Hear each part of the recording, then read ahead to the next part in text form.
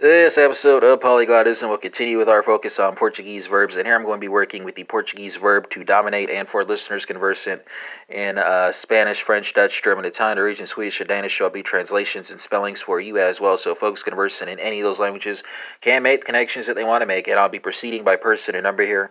So you have first person singular, second person singular, third person singular. She has dominated, he has dominated, it has dominated. Overturned citizens, united corporations are not people. First person plural, and then third person plural. So Portuguese folks will take us away here, and that's going to be tenho, tens, tem, temos, tem, dominados, spelled D-O-M-I-N-A-D-O. French folks, let's go from Portuguese to French.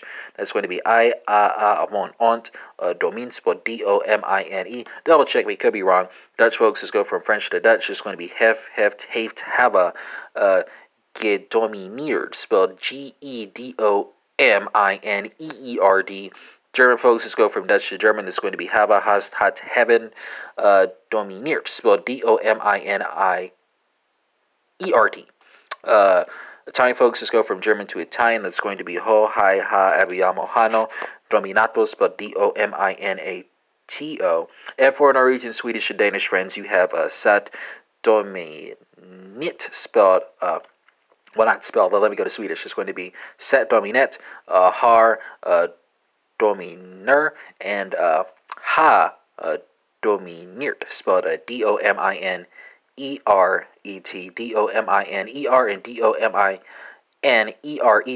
Double check me on the Swedish, could be wrong. Spanish folks are working with a cognate with the Portuguese infinitive, so what is that? That's eas, emosan, dominado. And that concludes this episode of Polyglotism, which focused on the Portuguese verb to dominate.